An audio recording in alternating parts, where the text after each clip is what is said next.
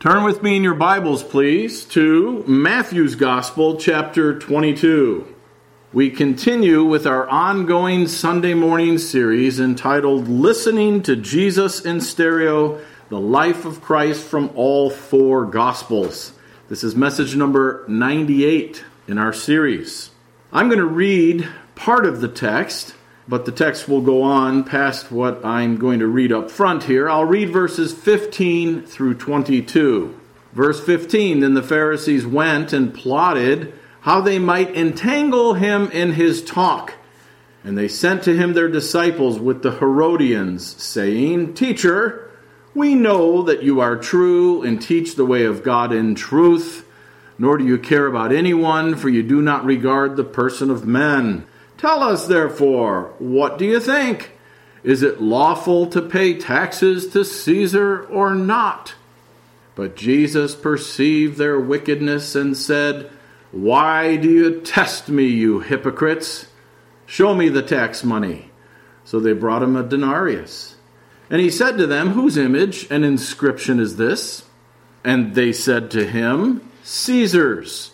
And he said to them, Render therefore to Caesar the things that are Caesar's, and to God the things that are God's. When they had heard these words, they marveled and left him and went their way. Our text this morning is actually going to span from verses 15 through 46. But right up front here in the message, I would like to give a summary and introduction to this passage. We find in these verses three inquisitions initiated by the religious leaders of Israel. We find the Pharisees in verses 15 through 22, the Sadducees in verses 23 through 33, the scribes in verses 34 through 40, and even the Herodians make an appearance in verse 16.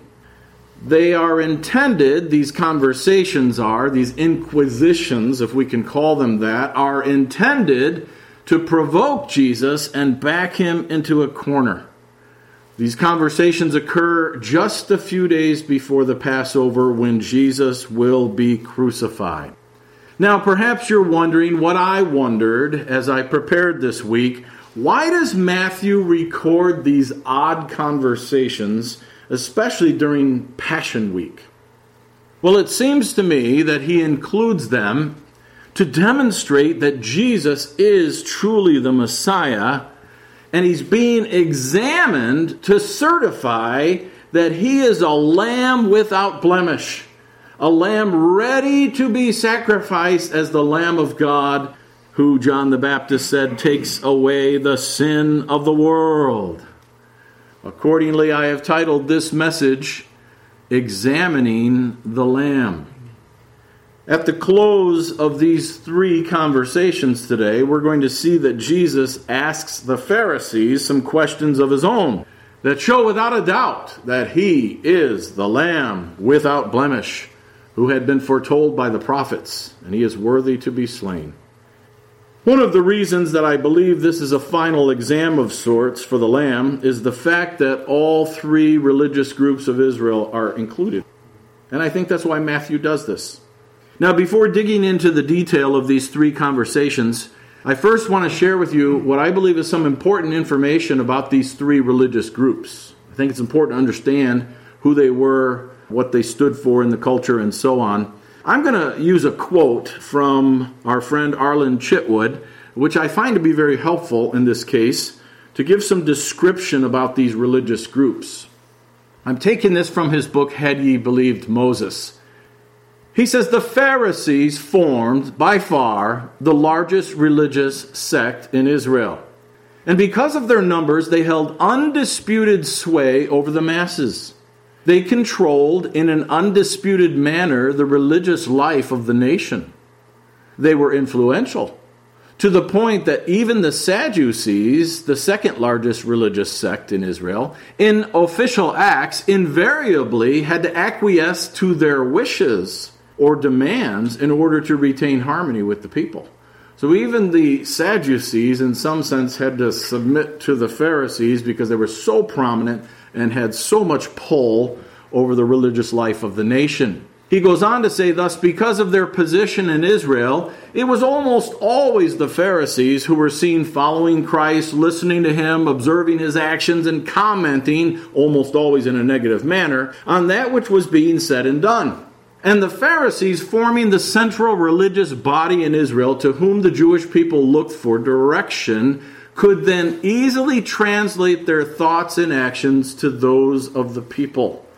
So they had a lot of influence over the thinking of the people about the religious matters in the culture. And I would agree with what Chitwood has said. Now he's going to tell us about the Sadducees. The Sadducees are mentioned a few times, he says, with the Herodians being mentioned even less. The Sadducees, though, seeking to counter Christ, are seen several times joining themselves with the Pharisees, undoubtedly because of the influential position held by the Pharisees. And this is the only way the Herodians are seen in their attempts to counter Christ the 3 times that they are mentioned in the gospel accounts. Thus it was the fundamental scholars, the interpreters and teachers of Scripture, that is the Pharisees with the scribes, who took that which Moses and the prophets had written, and through this means controlled the religious life of the nation, and occupying this position, they interpreted and taught the Scriptures in an undisputed manner, that is, undisputed in the minds of the people. Now let me summarize in my own words in 3 sentences what Chitwood has just said, because that's a lot of information. Number 1, the Pharisees were by far the predominant religious group in Israel in the first century. Number 2, they held such influence over the people religiously that the nation believed what the Pharisees taught in large measure. And number 3, for the Pharisees to be opposed to Jesus as the Messiah was a huge strike against Jesus in the minds of the people. Now I would like to add one more fact. The scribes were a subset of the Pharisees, and they're sometimes referred to as the lawyers. We see that in verse 35 in our text. I said in a previous message, and I think it's an appropriate analogy, that the Pharisees were like the pastors to Israel, and the scribes were like the Bible college professors, we might say. Maybe that'll help you put it into terms we understand nowadays. But they believed the same. The scribes and the Pharisees were on the same page doctrinally. We might say they were of the same denomination. They were the fundamentalists of their day, characterized by a great measure of legalism and hypocrisy. Now notice in our text, the examination of the Lamb begins in verse 15 with the Pharisees plotting as to how they might entangle him. And we're told this quite plainly by Matthew, chapter 22, verse 15. Then the Pharisees went and plotted how they might entangle him in his talk. They don't merely want to understand Christ's position on the issues. They want to back him into a corner by his words. And Matthew tells us that's their motivation. Do you ever wonder how Matthew gets all this confidential, behind-the-scenes information as he's just reported to us here in verse 15? How does he know that the Pharisees have plotted? How does he know that they have attempted many times to trap Jesus in his words? Well, I suppose it's very possible that the Holy Spirit tells him all this when he's writing Scripture. But I tend to think that some other man told him, and of course the Holy Spirit used it in the superintending of the writing of Scripture. I think it could have been, this is just my opinion, Nicodemus, who later informs the disciples about what has happened behind the scenes. He was on the inside of everything. That man was a Pharisee, and he was part of the Sanhedrin. So I think that Nicodemus was a secret admirer of Jesus. I have no doubt that he believed on Jesus, received eternal life. I have no doubt that he wanted to follow Jesus, but for whatever constraints, he felt like he couldn't publicly and so on. But I think later on he shares a lot of this with the disciples. That's just my opinion. That's what I think. By the way, do you know how the sect of the Pharisees began in Israel? This is interesting. Commentator Thomas Constable said the Pharisees had come into existence during the Babylonian exile. The word Pharisee means separate one. During the exile, the Jews were in danger of assimilation by the Gentiles. The Pharisaic party was started because the Jews wanted to maintain their distinctiveness from their pagan neighbors. This was a good thing then.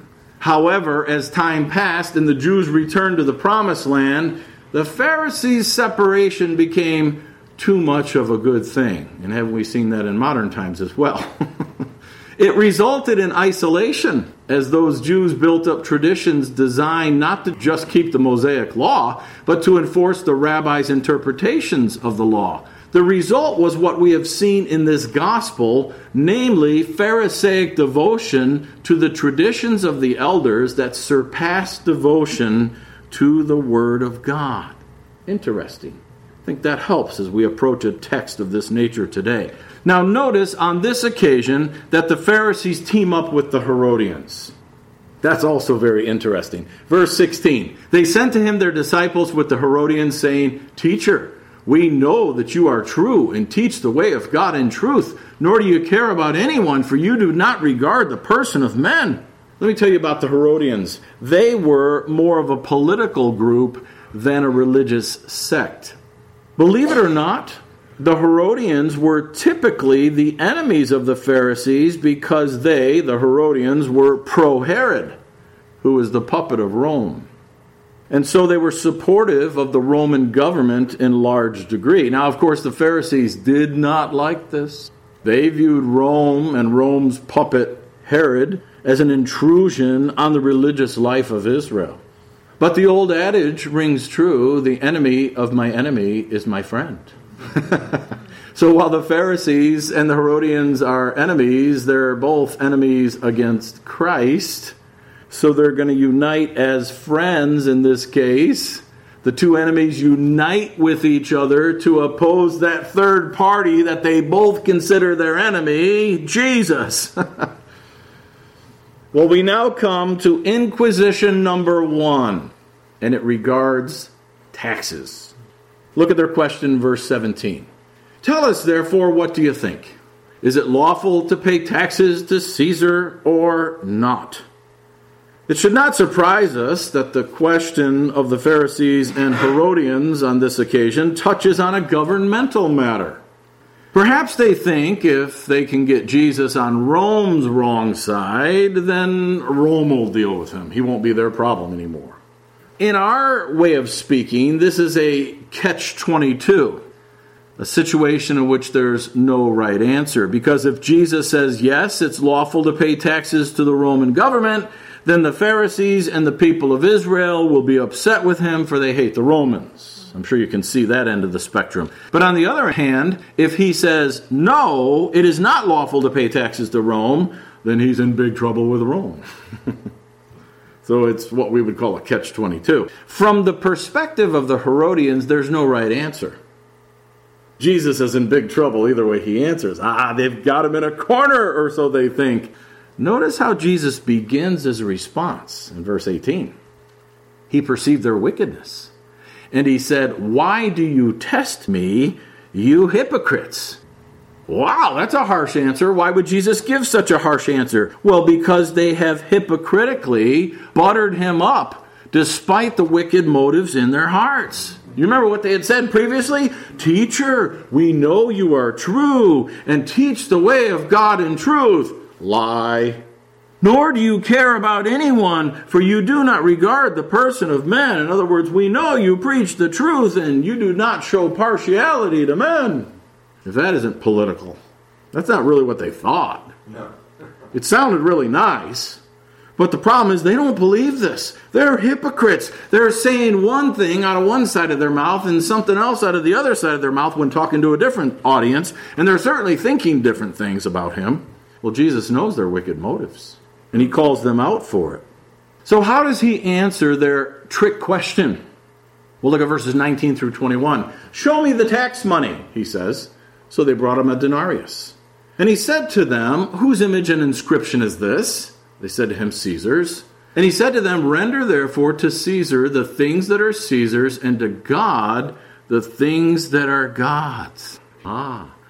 So holding this coin in his hand, which clearly has Caesar's image stamped on it, He proclaims, render to Caesar that which belongs to Caesar, and to God that which belongs to God. No catch-22 for Jesus. He gives the perfect answer. Interestingly, Jesus upholds the principle of government, even Gentile government. Just as the coin bears Caesar's image, so humans bear God's image. Thus, those subject to the Roman government should give Rome their due, and those subject to God should give God their due. It's not an either-or situation, it's a both-and situation. Both are right and proper. Classic answer. He's not backed into a corner. He's backed them into a corner. Constable said, this was a condemnation of Israel's leaders who were not obeying God, as well as an exhortation to all the people to follow God's will, for them that involved believing in and following Jesus. So after this first round of questioning, does the Lamb of God pass inspection? Oh, yes. When they heard these words, verse 22, they marveled and left him and went their way. He's qualified to be sacrificed as the Lamb of God. Whether the Pharisees and Herodians realize it or not, he is the perfect Lamb to be sacrificed for the sins of the world. We come now to Inquisition number 2. This one we've not read yet, but it regards resurrection. Let's read these verses 23 through 28. The same day the Sadducees, who say there is no resurrection, came to him and asked him, saying, Teacher, Moses said that if a man dies having no children, his brother shall marry his wife and raise up offspring for his brother. Now there were with us 7 brothers. The first died after he had married, and having no offspring, left his wife to his brother. Likewise the second also, and the third, even to the 7th. Last of all, the woman died also. Therefore in the resurrection, whose wife of the 7 will she be? For they all had her. It's kind of a hyperbole, exaggeration story, if you will. If the Pharisees are the fundamentalists of their day, then the Sadducees are the liberals of their day. They reject supernatural things such as resurrection and angels. So I have this question, maybe you do too. What business then do they have in asking Jesus about what happens in the resurrection? It's a concept in which they don't even believe. See, they're hypocrites too, just like the Herodians and the Pharisees. This question plays off of a passage in the Pentateuch, Deuteronomy 25, verses 5 and 6. If brothers dwell together and one of them dies and has no son, the widow of the dead man shall not be married to a stranger outside the family. Her husband's brother shall go into her, take her as his wife, and perform the duty of a husband's brother to her. And it shall be that the firstborn son which she bears will succeed to the name of his dead brother, that his name may not be blotted out of Israel. This was important because Israel was a tight-knit family community, and God was promoting the continuance of the nation and so on in the family names. This is called the law of levirate marriage, which encouraged the surviving widow of a deceased man to marry his widow. I say encouraged because even though it was stated in the form of a command, we know there were some exceptions to it. So it was strongly encouraged, maybe I could put it that way. It was their responsibility, and they were only to not fulfill this responsibility if they had a compelling reason. And of course, one of those compelling reasons would be that the surviving brother was already married, obviously. But then if they did carry this out, then when the first male child was born from that new union, that male child would carry on the name and legacy of the deceased man. What business do the Sadducees have to ask this question? They don't even believe in resurrection. Well, they're obviously just trying to stump Jesus.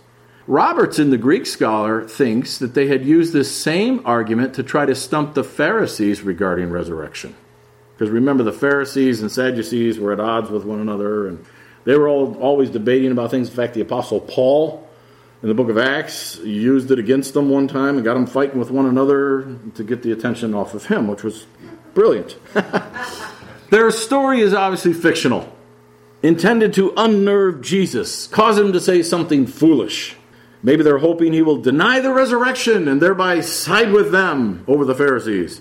He certainly won't be able to find his way out of this complicated maze that they have prepared for him verbally. Well, how does Jesus respond? Well, we read in verses 29 and 30, Jesus answered and said to them, "You are mistaken, not knowing the Scriptures nor the power of God. For in the resurrection they neither marry nor are given in marriage, but are like angels of God in heaven." Aha! Jesus confirms the truth of both resurrection and angels. Did you notice that?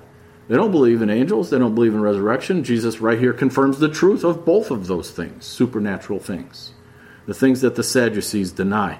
Constable said the Sadducees did not understand the Scriptures because the Scriptures taught resurrection. They did not understand God's power because they assumed that life after resurrection in heaven would be the same as it is now. They assumed that the resurrection would just involve an awakening, not a transformation. God is able to raise people to a form of existence unlike what we experience now. Hallelujah. Yeah, glory for that. Looking forward to that day.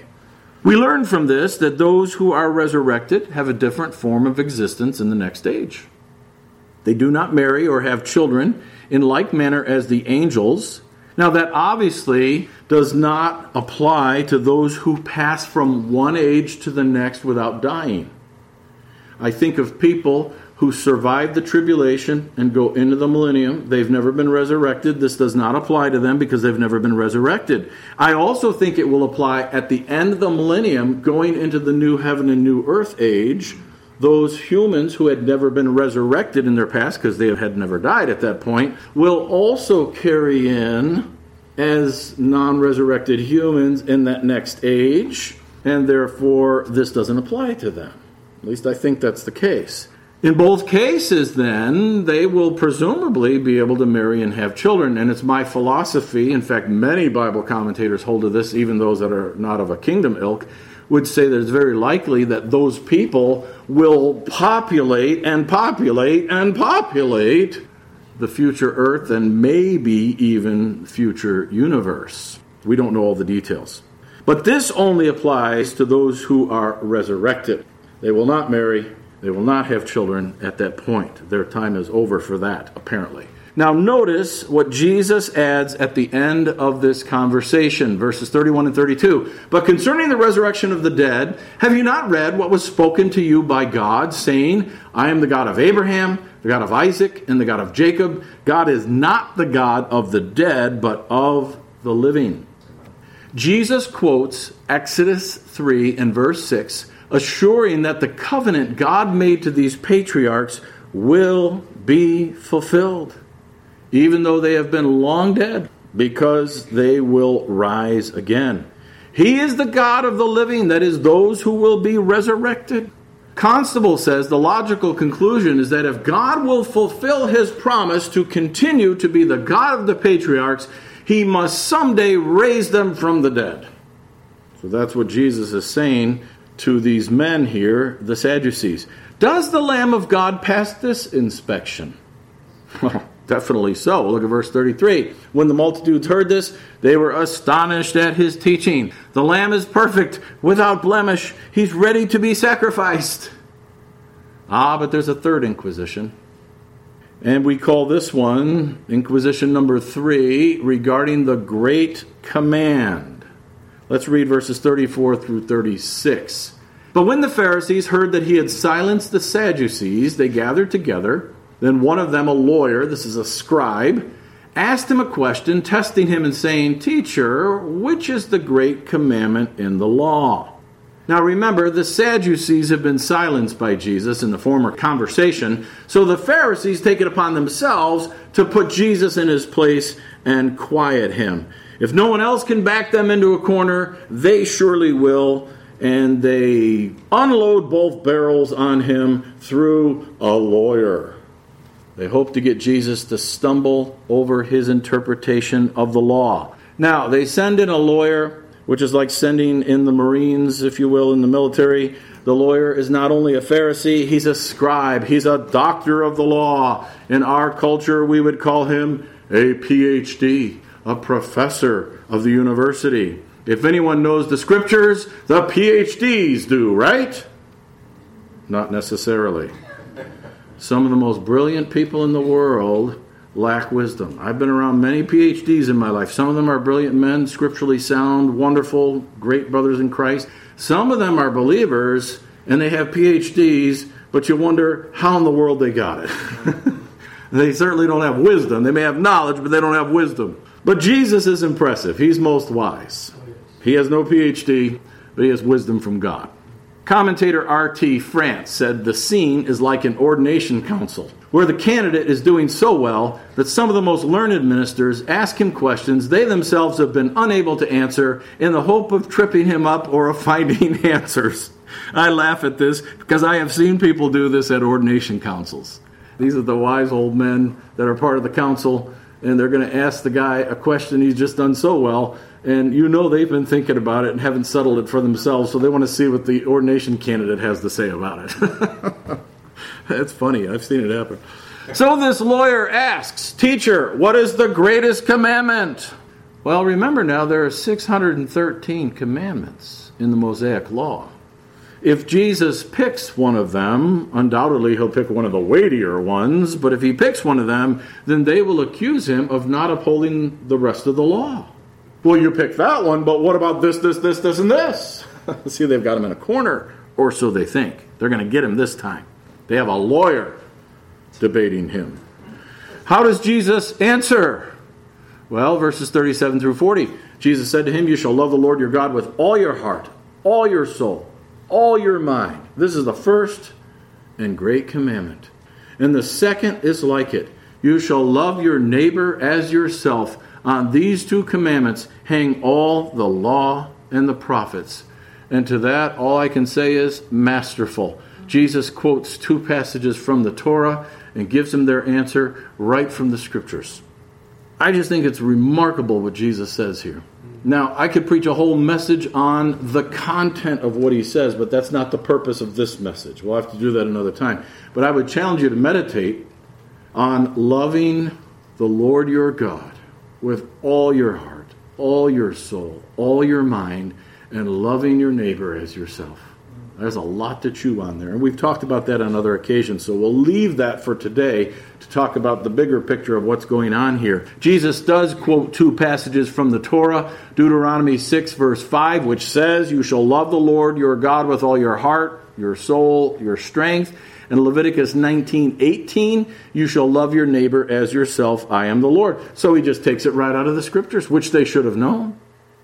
All the other commandments stem from these two, which are an adequate summary of all. In fact, both the law and the prophets flow right out of these two primary commands. So Jesus gives a masterful answer. As we shall see in our next message in this series, Jesus is going to use these two summary laws as the basis for condemning the Pharisees in chapter 23. We'll get to that next. But our text doesn't end. First, I want to share with you a quote by Wiersbe.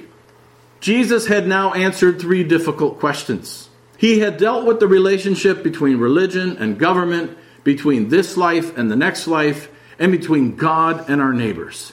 These are fundamental relationships, and we cannot ignore our Lord's teachings. But there is a question more fundamental than these, and Jesus asked it of his enemies. So now the tables are going to be turned. Jesus is going to do the querying. He queries them. We find it in verses 41 and 42. While the Pharisees were gathered together, Jesus asked them, saying, "What do you think about the Christ? Whose son is he?"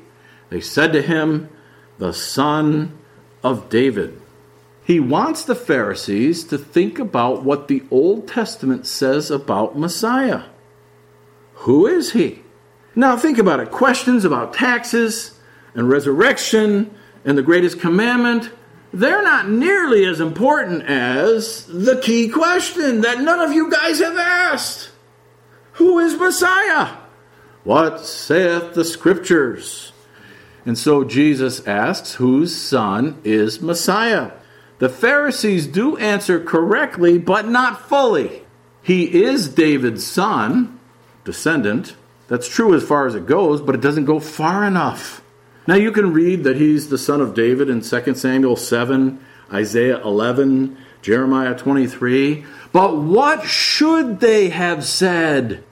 He is the Son of God. They didn't want to say that. Now remember, Peter had said that when asked a similar question. Peter said, "Thou art the Christ, the Son of the living God." Right answer, Peter. Flesh and blood hasn't revealed that to you. That came from God. Good answer, Peter. But these guys, they stay on the safe side and they say, well, he's the son of David. Okay, correct as far as it goes, but it doesn't go far enough. So Jesus backs them into a corner.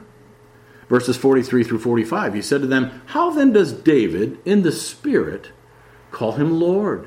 Saying, the Lord said to my Lord, sit at my right hand till I make your enemies your footstool. If David then calls him Lord, how is he his son?"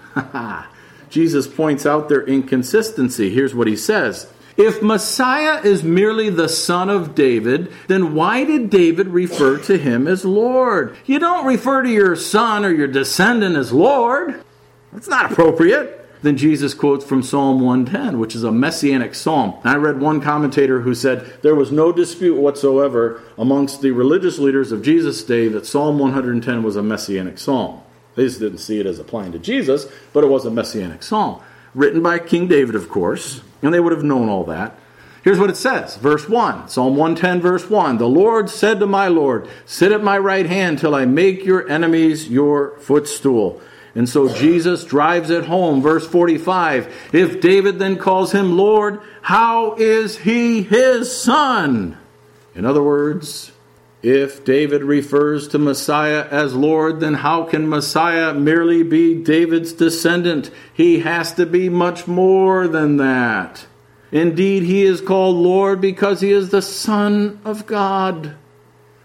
Jesus is pointing out that humanly speaking, Messiah is David's son, but divinely speaking, he is God's son. You see his point? It's beautiful. And there's something else exciting here. Messiah was already existing when David wrote this. Thus, the Son of God was in existence, even though the Son of David was not yet in existence at the time of David's writing. How beautiful that speaks to the divinity and the humanity of Messiah. Glory, hallelujah. And there's even a reference here prophetically, I believe, to the ascension and the second coming. Messiah would sit at God's right hand while awaiting the time of his second coming to earth to destroy the enemies of God, so they would be put under his footstool. That's beautiful. All in Psalm 110, verse 1. Commentator R.T. France says that after the time of Christ, the Pharisees interpreted David's Lord as Abraham, not Messiah. They did not want to admit that Jesus was the Messiah, that he was the Lord being referred to by David. How sad to think that the Jews rejected Jesus as Messiah in large part because of the Pharisees. Jesus will bring condemning words upon them in the next chapter, appropriately so. If you ever wonder why Jesus is so strong and so harsh in his condemnation of the Pharisees in Matthew 23, it's because they turned the entire nation against him. They did not accept the offer of the kingdom. Sure, there were individuals who did, and they will be rewarded for that. They will receive inheritance in the kingdom. But the nation overall did not. We close now with verse 46, the response of the crowds. "And no one was able to answer him a word, nor from that day on did anyone dare question him anymore." I like the way that's put. The questioning is now over. One commentator said, defeated in debate, the leaders withdraw from Jesus in the temple, just as Satan, also defeated by Jesus in debate, had earlier withdrawn from him. End quote. The lamb has been examined and found to be suitable for sacrifice, whether the religious leaders will admit to it or not. He is the lamb. He is worthy to be slain. Remember how meticulously they had to examine the lambs in the Old Testament? to make sure they were without blemish and worthy of sacrifice. Through these questions right before his death, Jesus is shown by Matthew in his gospel to be the Son of God, the Savior of the world, the Lamb of God who takes away the sin of the world. And soon he will die, just a few days. He will die for the sins of mankind. How tragic that his people rejected him.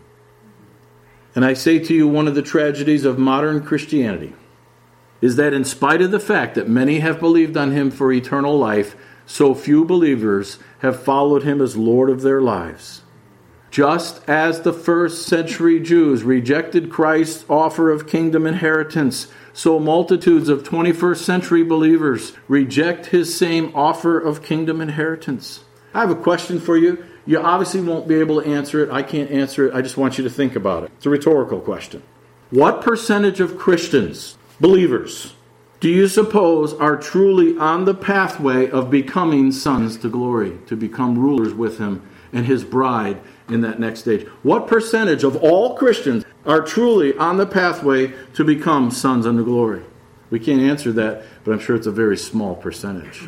Most Christians have never even heard of these truths, much less have sought to prepare for kingdom inheritance. God have mercy on us. May we all examine the Lamb and find him not only worthy to save us, but to sanctify us all the way to glory, so that we can be his bride and co-rulers. And I say, even so, come, Lord Jesus. Let's bow in prayer.